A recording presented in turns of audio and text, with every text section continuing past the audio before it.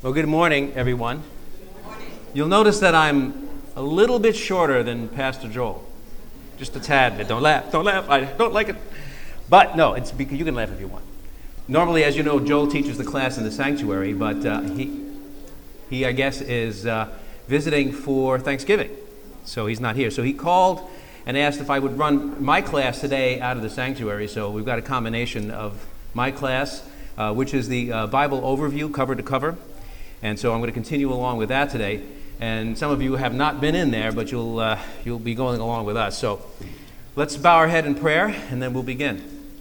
Our great and most loving God, we come before you this morning, and we are so just very grateful and thankful, and especially in this season of Thanksgiving, not only for what you have given us in this country and bringing the pilgrims over here to practice religious freedom and to be Christians for Christianity's sake, for God's sake, for Jesus Christ. And thank you for the abundance you've given us, because we have blessed your people Israel, and we have become the bedrock of the spread of Christianity throughout this world. And God, we are so grateful that you have given us the information and the knowledge that you want us to have through your Scripture and through the Holy Spirit. Please help us to understand that you have given us so much, and that your Scripture is not meant to be a mystery. It really isn't. There's more that you want us to know. And the more we study, the more we learn, the more we can know and be able bodies and useful tools and useful servants for you as you bring your kingdom to come soon. And we are thankful for this time together. And may all that is said and done here be from you, through me, as I always say, in a neutral conduit. And we are grateful for the information you want to share. And please open our ears and my speaking of it. In Jesus' name we pray. Amen. So I guess you can open your Bibles up to Genesis, and we'll just start there. My class, for those of you who don't know it, you've probably seen it in the bulletin, and I did announce it a few weeks ago, is called Cover to Cover, an overview of the entire Bible, and that's exactly what we're setting out to do. Those of you who have been in my classes before, I've taught the book of Daniel, the book of John, and the book of Revelation. You know that we go deep sometimes. In those classes, I've gone fairly deep, and it takes a long time. It took about a year, a little over a year, to go through the book of Revelation, and just about the same time to go through Daniel. Well, they've got the whole Bible here to go through. So I'm not going to take that much time, but we will go deep in certain areas. And so what I wanted to give you is just a review. Most of you, if not all of you, should know Genesis fairly well, at least the beginnings of the beginning, the story of the beginning, the story of God's creation, the story of Adam and Eve, the story of man falling in sin, and then the story going through the flood, and then through Abraham, Isaac, and Jacob, and then coming out of Egypt and all of that. Well, right now we're at the point where we've reviewed the creation. And we've gone into detail, which I can't review here. But there was about 2,500 years before Scripture was ever written. And how did man and woman, how did human beings know about the plan of God? Well, as we taught in the class, and you can see, there's just a very small but very pregnant with meaning Scripture that says God had put the stars in the heavens for signs and seasons. And if you were in my class, you know we've talked all about that. So the whole plan of God has been pre-written before history. And that's a very important thing to understand, because there is no chance, there is no failure with God, and everything has been preordained and predetermined. We just happen to be in the timeline that looks to us as linear. As we look out along it, we see the future, we are in the present, we see the past. But God looks down and sees the whole timeline from above. So not only did he create it all, but he's master of it all, and he knows the end from the beginning. So now we're at the point where God has created human beings. It's a special creation, particular because we have been created in his image and in his likeness for a special purpose. But as you know, as the story rolls out, unfortunately, the human beings didn't do that great. And so that's where we pretty much are. We are in Genesis chapter 3 and verse 21. There should have been no concept of death, but there was because of sin. But death is not just dying a physical death. Death is absolutely something worse, something absolutely worse. Death will be the eternal separation from God in a place called hell, which is not yet populated. But we're not going to get into all of that. To understand, that is just to set the context of when we're going to see here that Adam and Eve had sinned because they had taken of the tree of knowledge of good and evil. And God had to put them out of this Garden of Eden, which we're going to talk about a little bit and review some of the things we went over in my class last week. But suffice it to say that now they will be cast out of the Garden of Eden, but they're still physically alive. But for those who do not have Jesus Christ, we know that they will spend eternity in hell, because the spirit in man was given eternity. So everybody does have eternal life. The only question is where will someone spend it? And that's the death, that's the real death that God talks about. Because physical death would be way too easy. Genesis chapter 3 and verse 21. God here, out of his sheer love, as he declares war, just before where we're going to read, he declared war, he has declared war on Adam and Eve, and the serpent, by the way. But just as quickly as he does that, he tells of his plan for salvation. Because God is a graceful God. It is part of his character. So Genesis chapter 3 and verse 21. The Lord God made garments of skin for Adam and his wife, and he clothed them. And the Lord God said, the man has now become like one of us. Elohim, the triune God, like one of us, knowing good and evil. He must not be allowed to reach out his hand and also take from the tree of life and eat and live forever. So the Lord God banished him from the Garden of Eden to work the ground from which he had been taken. After he drove the man out, he placed on the east side of the Garden of Eden cherubim, which are a special class of angels, and a flaming sword flashing back and forth to guard the way to the tree of life. Now you'll also note that in Genesis chapter 3, we don't have to go there, but in verses 14 and 15, he also has the prophecy, the very first prophecy of Satan being defeated by Jesus Christ from the seed of the woman. And you know that in reality, in physical reality, who has the seed in the husband and wife relationship? The man. So think of that. It's because the seed of the woman, the seed is from God. And that's the first allusion to a virgin birth of Messiah, Jesus Christ. So the Amplified Bible, what we just read, the Amplified Bible puts it this way, and I just want you to listen because sometimes I personally like the King James. I usually use the NIV because most people use that, but I would suggest that you use the Amplified Bible once in a while to compare Scripture, because you will find that there'll be some more amplification on certain things. So I use that in my class every once in a while. I use a piece of the Amplified, or some portions of the Amplified Bible just for that purpose. So I'm going to read those same verses again, and I want to emphasize certain things. So Genesis chapter 3 and verse 21. For Adam also and for his wife, the Lord God made long coats or tunics of skin. Now think of that for a moment. You know that Adam and Eve, when they knew that they were naked, by the way, they were naked before they supposedly knew they were naked. We're going to talk about that just a little bit. But when they sinned, they knew they were naked, and what did they do? What did they do? They hid, and they also covered themselves. And they made themselves aprons or tunics or coverings of leaves. But that wasn't good enough because God had to cover them with something better. So he made them long coats. This is a full body covering, and that's the key I want you to remember. This is not just a loincloth, but you might see in some artwork of Adam and Eve. This is a long coat of skins, plural, and he clothed them. And the Lord God said, behold, the man has become like one of us, the Father, the Son, and the Holy Spirit, to know how to distinguish between good and evil and blessing and calamity. And now, lest he put forth his hand and take also from the tree of life and eat and live forever. Therefore, the Lord God sent him forth from the Garden of Eden to till the ground from which he was taken. God drove out the man, and he placed him at the east of the Garden of Eden, the cherubim and a flaming sword which turned every way to keep and guard the way to the tree of life. When they reached out that hand, and they were beguiled by the serpent, and they took of the tree of the knowledge, the tree of the knowledge of the good and evil. What did they do? It opened their eyes. Ever since that time, what has man been trying to do? Open their own eyes. We have been trying to be kings and priests of this creation that God has made. But you notice that they did not get the chance. God put them out before they were also able to grab from the tree of life. And that's what we're going to examine a little bit today. You'll notice also that there's a sentence cast.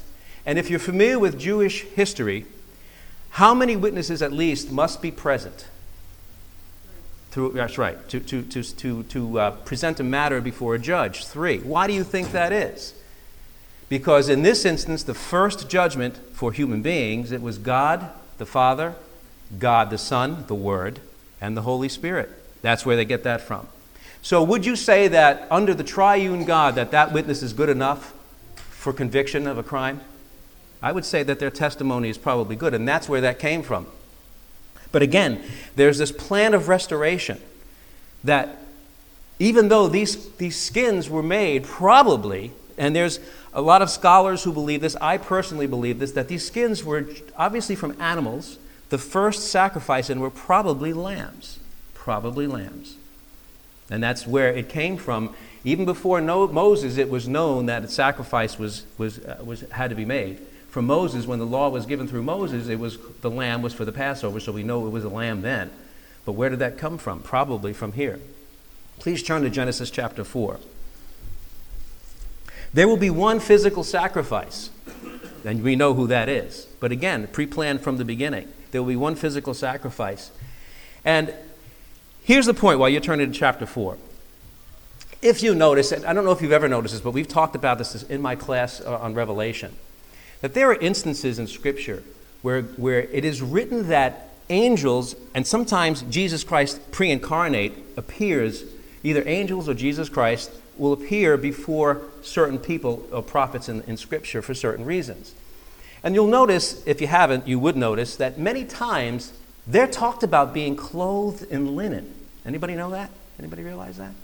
They're clothed in linen. Now that is, again, as I've always said and as you know, everything is written in Scripture for a purpose. There is not one idle word in place or out of place. Nothing is idle in Scripture. We know that Adam and Eve all of a sudden saw that they were naked. Well, wait a minute. Weren't they naked when they were born? Why did they see they were naked?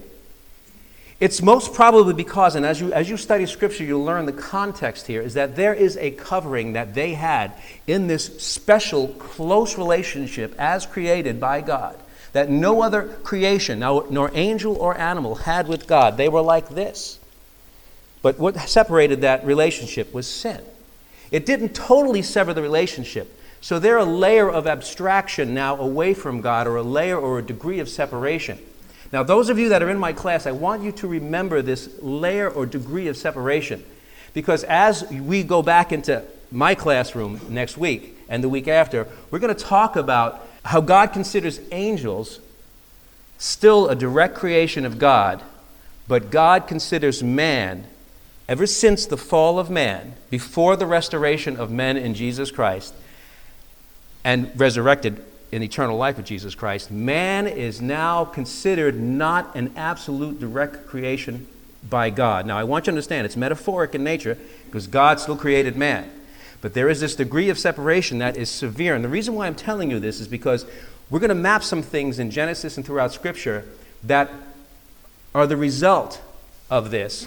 We're also going to talk about God. When he talks about his angels, he still speaks of them as Benahi Elohim in Hebrew, which means direct creations of the triune God. He never speaks of man like that in Scripture. Never, since the fall.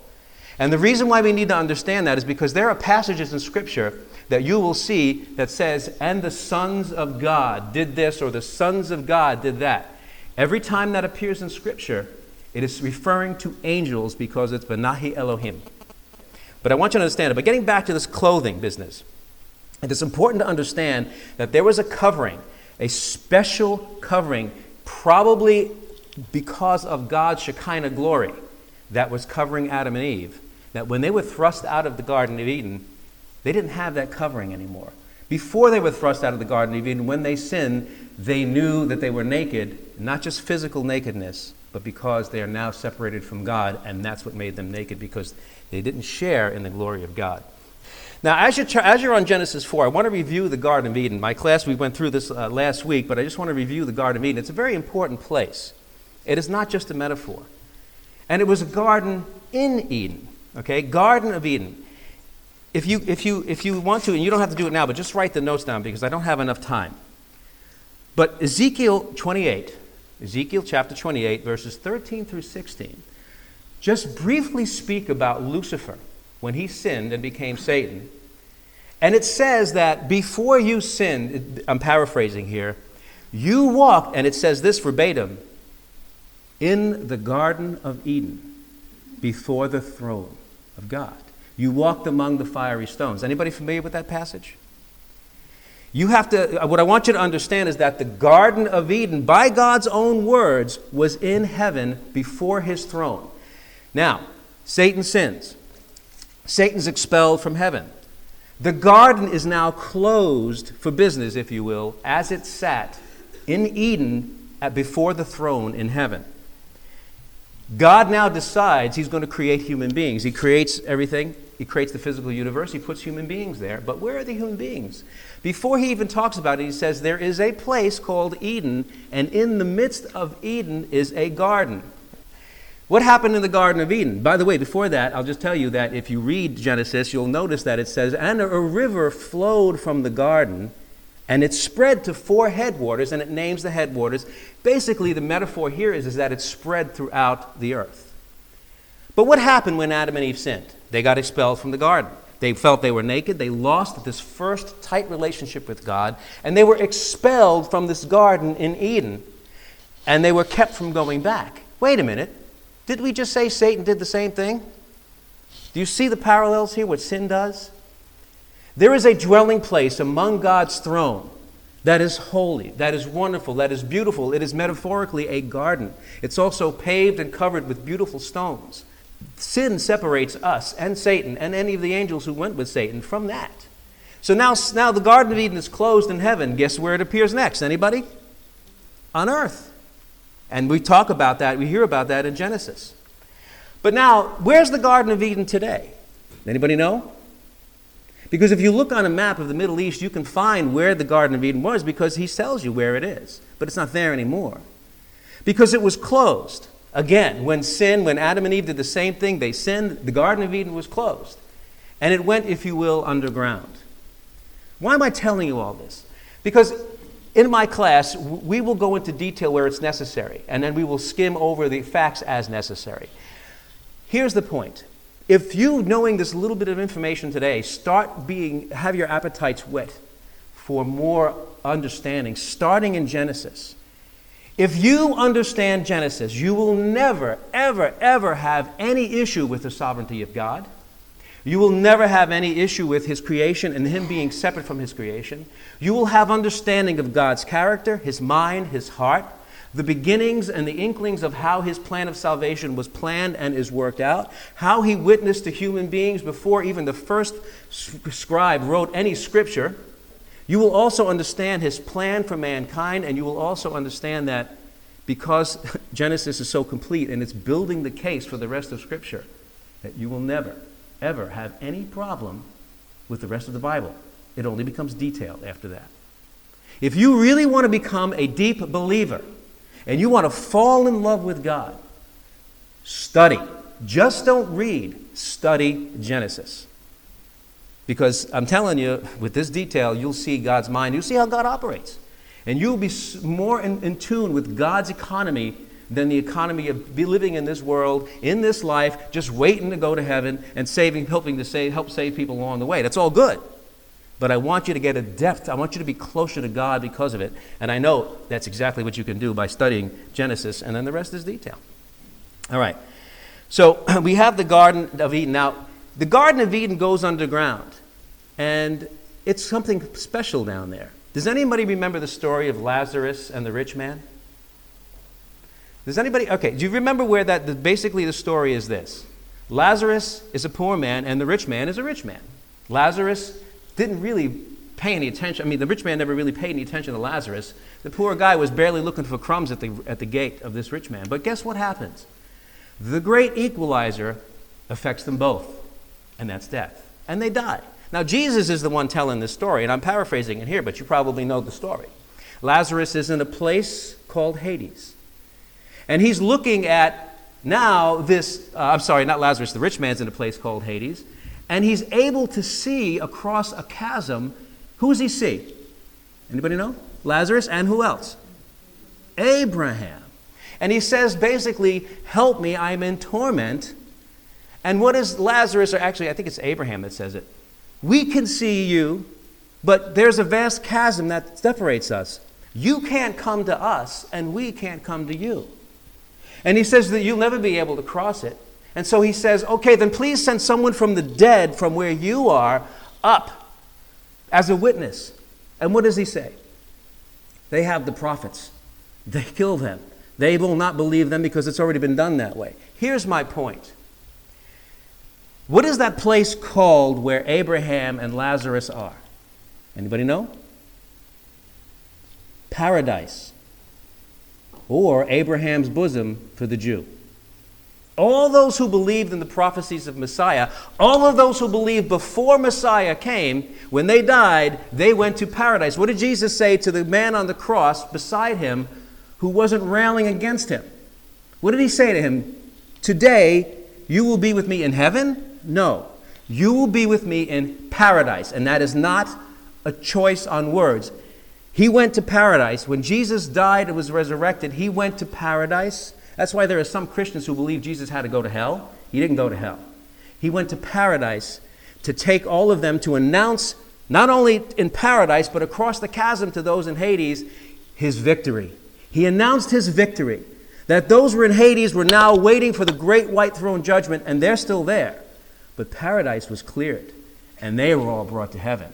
So because of his sacrifice, when you and I die as Christians, we don't have to go to paradise. We go straight to heaven. Does that make sense? That's what we're talking about here.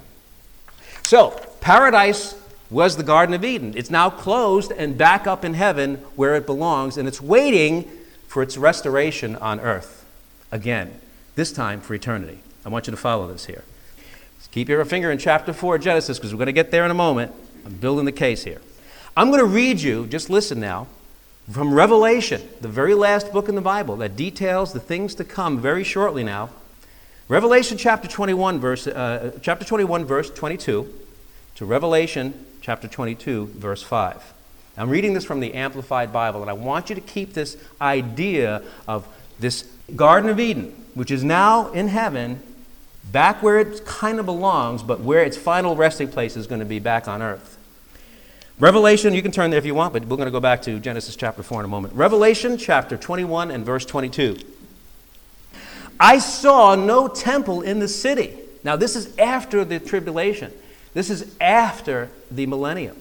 This is when Jesus Christ is now making the headquarters for eternity on the earth, in Jerusalem, on the Temple Mount. I saw no temple in the city, for the Lord God omnipotent himself and the Lamb are its temple. And the city has no need of the sun. This could be the eternal. Well, let me just preface it. I should say this. The earth will always exist. The earth will not be destroyed. I hope you all realize that.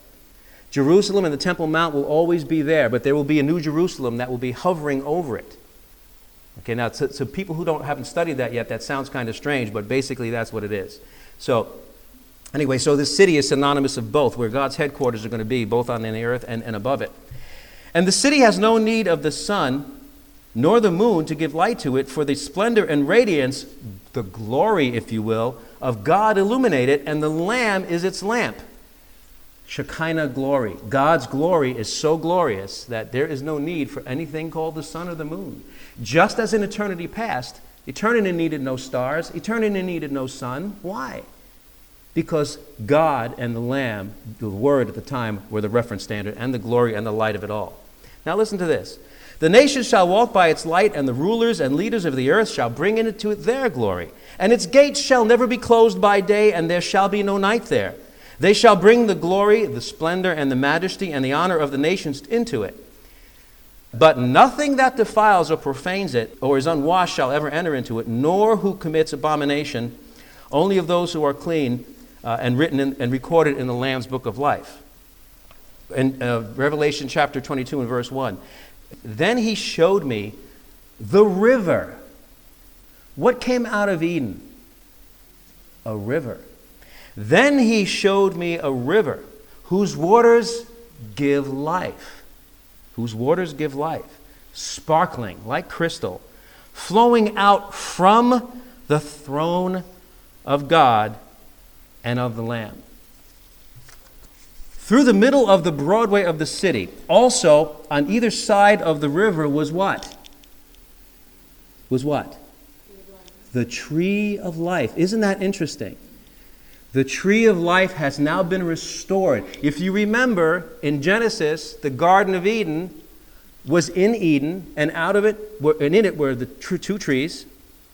The tree of life and the tree of the knowledge of good and evil. The tree of the knowledge of good and evil was taken away. And the tree of life was reserved lest anyone touch it before the time that it was allowed to be taken of. And there was a river that came out of the Garden of Eden. Well, now we see the restoration. And it says here that on either side of the river was the tree of life with its 12 varieties of fruit. How many apostles were there? You get the picture here? This is more than just poetry. This is wonderful, wonderful truth. Yielding each fruit, each month its fresh crop, and the leaves of the trees were for the healing of the nations and the restoration of the nations. And that's pretty much what I wanted to show you. So you see that sin has happened, that God has to deal with it. From Satan, he deals with it a certain way, but he makes restitution possible. And not possible, it will happen. Not for him, but the restoration of his holiness throughout his creation, throughout heaven, will be restored. But for human beings, they did not take of the tree of life until they are saved. And that is all alluding, all the prophecies, all alluding to Jesus Christ bought the way back for Eden to be planted for eternity in God's headquarters, in his eternal throne room. Now we can start in Genesis 4. So now in Genesis 4, it says here, Genesis 4 and verse 1. Adam lay with his wife Eve, and she became pregnant and gave birth to Cain. This is the start of a new life for Adam and Eve, because they don't have the old life anymore. They are separated from God, from before God's throne. They're 1 degree of separation, now a layer of abstraction. They are out of this garden that's before God's throne, and they are out, if you will, thrown and cast out into the outer courts. So they still have this relationship with God. By the way, anybody know the book of Job? Yes? What happens in the beginning of the book of Job? How does all this stuff start with Job? Satan and God have a relationship, don't they? It's by a very large separation. They're not close anymore in the way they were when Satan was Lucifer. But there is still a relationship. And Satan still goes up to God, and God says, "Have you seen my servant Job?" And you know the rest of the story. And Satan has to ask for permission to do the things he wanted to do, because he's always trying to accuse God of doing the wrong thing by creating these minuscule, punky human beings. So you see how God relates to sin, and those who cause sin never really changes. And I want you to see that from the way he related and what he did to Satan by casting him out, but having this relationship with him, he did to human beings.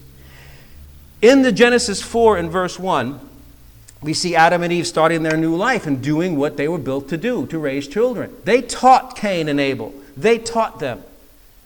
There is a story that says that there were these pillars built by Seth. And one pillar was built of brick, and the other was of stone, and on those pillars were written the things they knew of God. And the reason why they wrote them was on one pillar and one on the other was because they knew that eventually the world would be destroyed once by water, by flood, and once by fire. So in their small thinking, they thought that if they could just put the history of God, because you see there's this persistence, this desire for persistence of knowledge, good and bad. And they wanted to pass down the things that they learned from their parents and from God interacting with them from this degree of separation. And they just went about it the wrong way. But you see that everybody has been pursuing. There's been a hole in man's heart for God ever since Adam and Eve sinned. Because the hole used to be filled, but now the hole is really the nakedness of human beings since then. So verse 2 in chapter 4.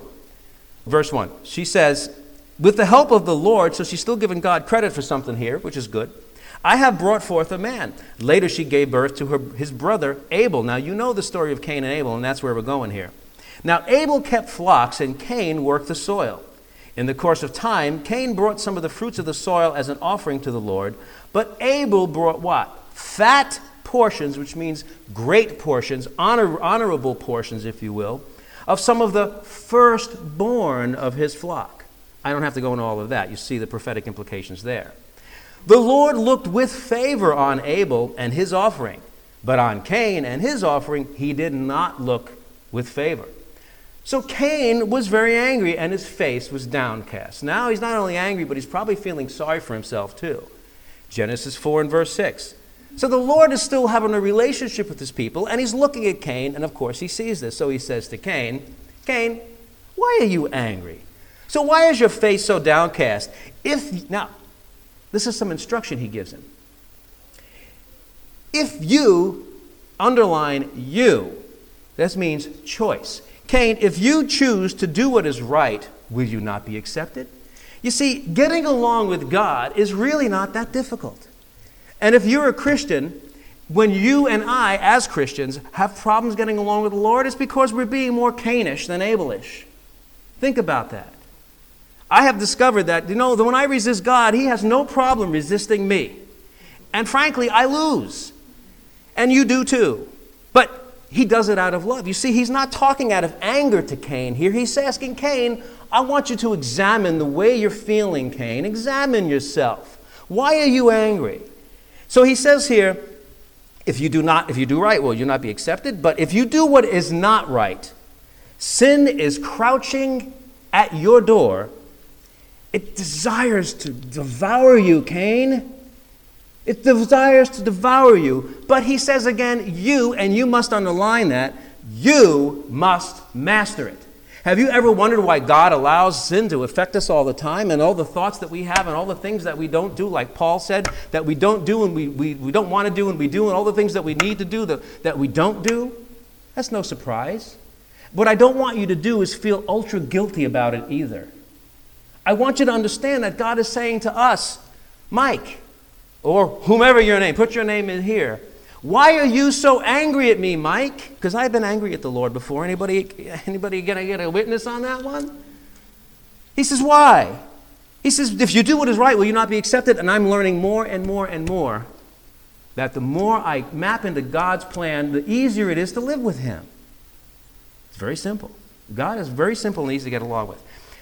And it is up to me to master sin. That's why He hasn't taken us home. That's why Satan is still allowed to have at us. And then the Lord said to Cain in verse 8. Now Cain and his brother Abel, let's go out. Cain said to his brother Abel, you think Cain listened to God? No, he didn't. Let's go out to the field. Hey, let's go out for a field trip, brother. And while they were in the field, Cain attacked his brother and Abel killed him. Now we have the first murder. You see, there was a death sentence, but it wasn't this. The death sentence was eternal separation from God, which hasn't happened yet because Adam and Eve and their progeny still had a relationship with God. When hell is populated, the most tormenting thing in hell will be the fact that God's Shekinah glory, the Holy Spirit, there will be no hope and there will be no communication with God in hell. That's the torment. Do you understand that? That's what you should be telling people who are Christians. That's what you should be telling people who are not Christians, who don't understand this metaphor or this thing called hell. And you know what? If everybody has hope, and I've discussed that with my sons and my wife, and we talk about hope. Hope. Everybody has hope. Mr. Obama was elected because of hope. That's great. There are people who survived the Holocaust because of hope. But unfortunately, there are people who didn't survive the Holocaust, right? Over 6 million did not survive the Holocaust. Did any of them not have hope? No. Probably all of them had hope until hope proved useless. Do you understand that? It's okay to have hope. But the thing is to have hope against hope, which means absolutely nothing if it doesn't map into the reality. And the reality of hell is that when finally someone has no hope, absolutely no hope, they go insane. Take a look at Satan. Does Satan have any hope? Did 1/3 of the angels that he took with him that decided, because sin was crouching at their door and they did not master it, who went with him, do they have any hope? Do you ever wonder why they still disobey and they are still evil and nasty and they want to destroy everything God creates? Because they think that the only way they can get out is if they defeat God. That's the only way out. So that's the only quote-unquote hope they have. Do you think it's going to work? They know Scripture, God says, and they tremble. Do we? And they know they have no hope. But until you are locked away in hell, there's even a little inkling of hope, even for Satan. That's how serious it is. Genesis 4 and verse 9, then the Lord said to Cain, where is your brother Abel? He says, I don't know. I have killed him, and you know the rest of the story. I want you to go down to chapter 4 and verse 17. Cain lay with his wife, and she became pregnant and gave birth to Enoch. Cain was then what? Building a city. And he named it after his son Enoch. By the way, this is very prophetic. Anybody ever hear of a man named Nimrod? What was one of his claims to fame? Anybody? Babylon. The Tower of Babylon. He built the first real big city. Was Nimrod a good guy? No. By the way, did you ever hear of a city called Nineveh? Did you know he built that too? He built that too, and I believe he built Sodom. I know he built Nineveh, and I know he built Babylon. Every one of these cities in Scripture is evil and destined, if it's not already destroyed, will be destroyed. Well, look back in here. When they sin, all of a sudden they want to build a city.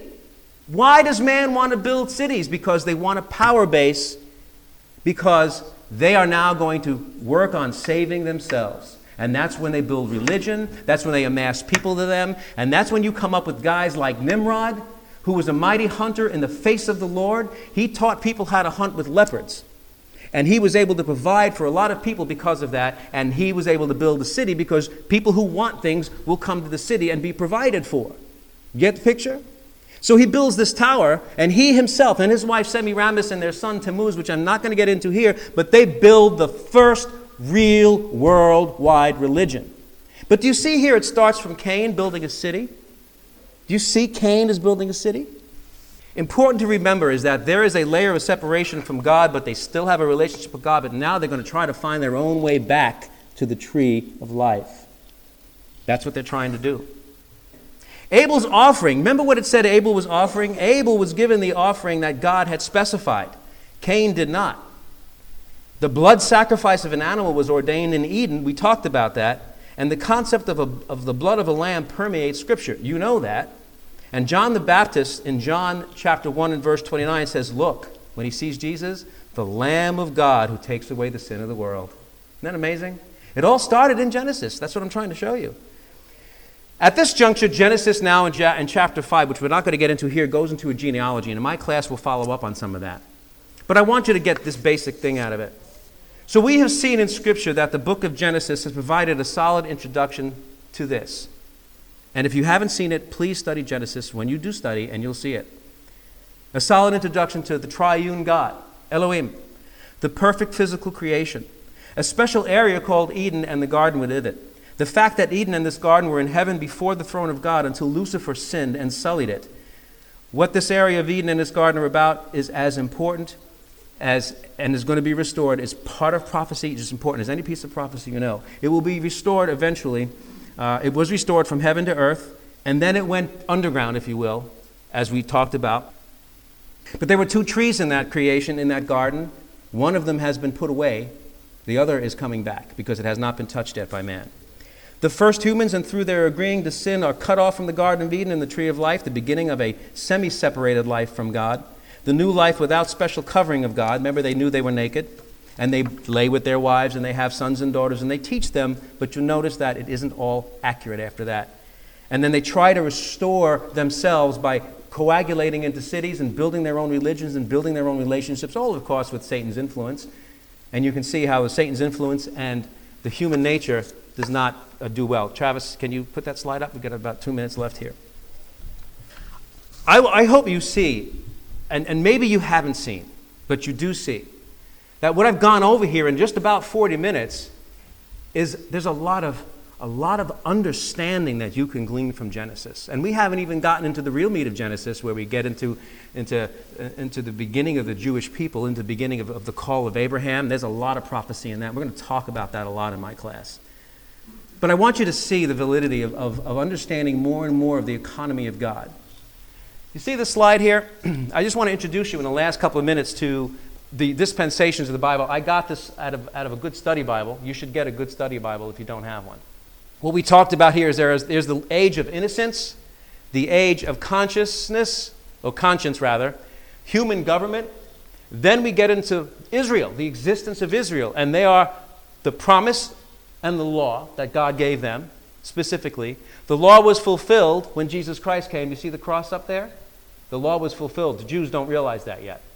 They're punished, and they will be punished more as time progresses. We are in an age called the age of grace, the church age. That is an anomaly. By every account in Scripture in the Old Testament, that was not supposed to happen. And that's what you need to understand if you ever talk to a Jewish person, because even Daniel himself, when he was prophesying about what was coming, did not see that. He did not see that. And there's more to it than just my telling you that. Trust me, there is. But I'm just telling you that he did not see that. That was a special age of grace, what I call a parenthesis in time. In the time, there's a 70-week judgment on Israel because of their disobeying. And of course, the end will be, the mankind himself will be judged. But in that, there are 69 weeks of judgment that have passed. You might have heard this if you've heard of the book of Daniel. If not, I suggest you study it if you want to. It's good stuff. And then there's this parenthesis in time, which begins with Jesus Christ coming and resurrecting. When does it end? When does the church age end? Anybody know? Anybody else? The rapture. That's when the church age ends. And what happens right on the heels of the rapture? Tribulation. That's when the 70th week of judgment starts. And then the 70, you see where it says 7 years in that thin column right there? That's the tribulation. And that's in two parts. The first half is the tribulation, which is 3.5 years. The Antichrist comes.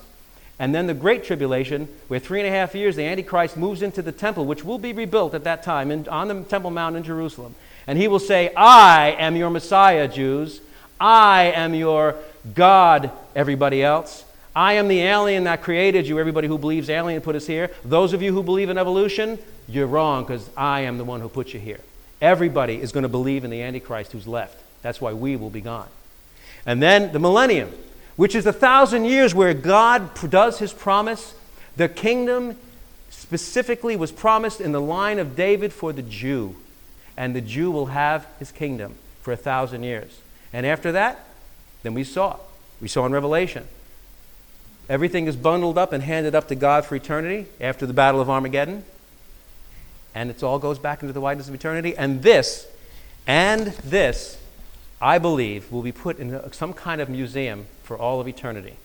Because this documents a 6,000-year, if you will, subset of eternity. This is going to be the most important document in eternity after who knows what God has planned for that.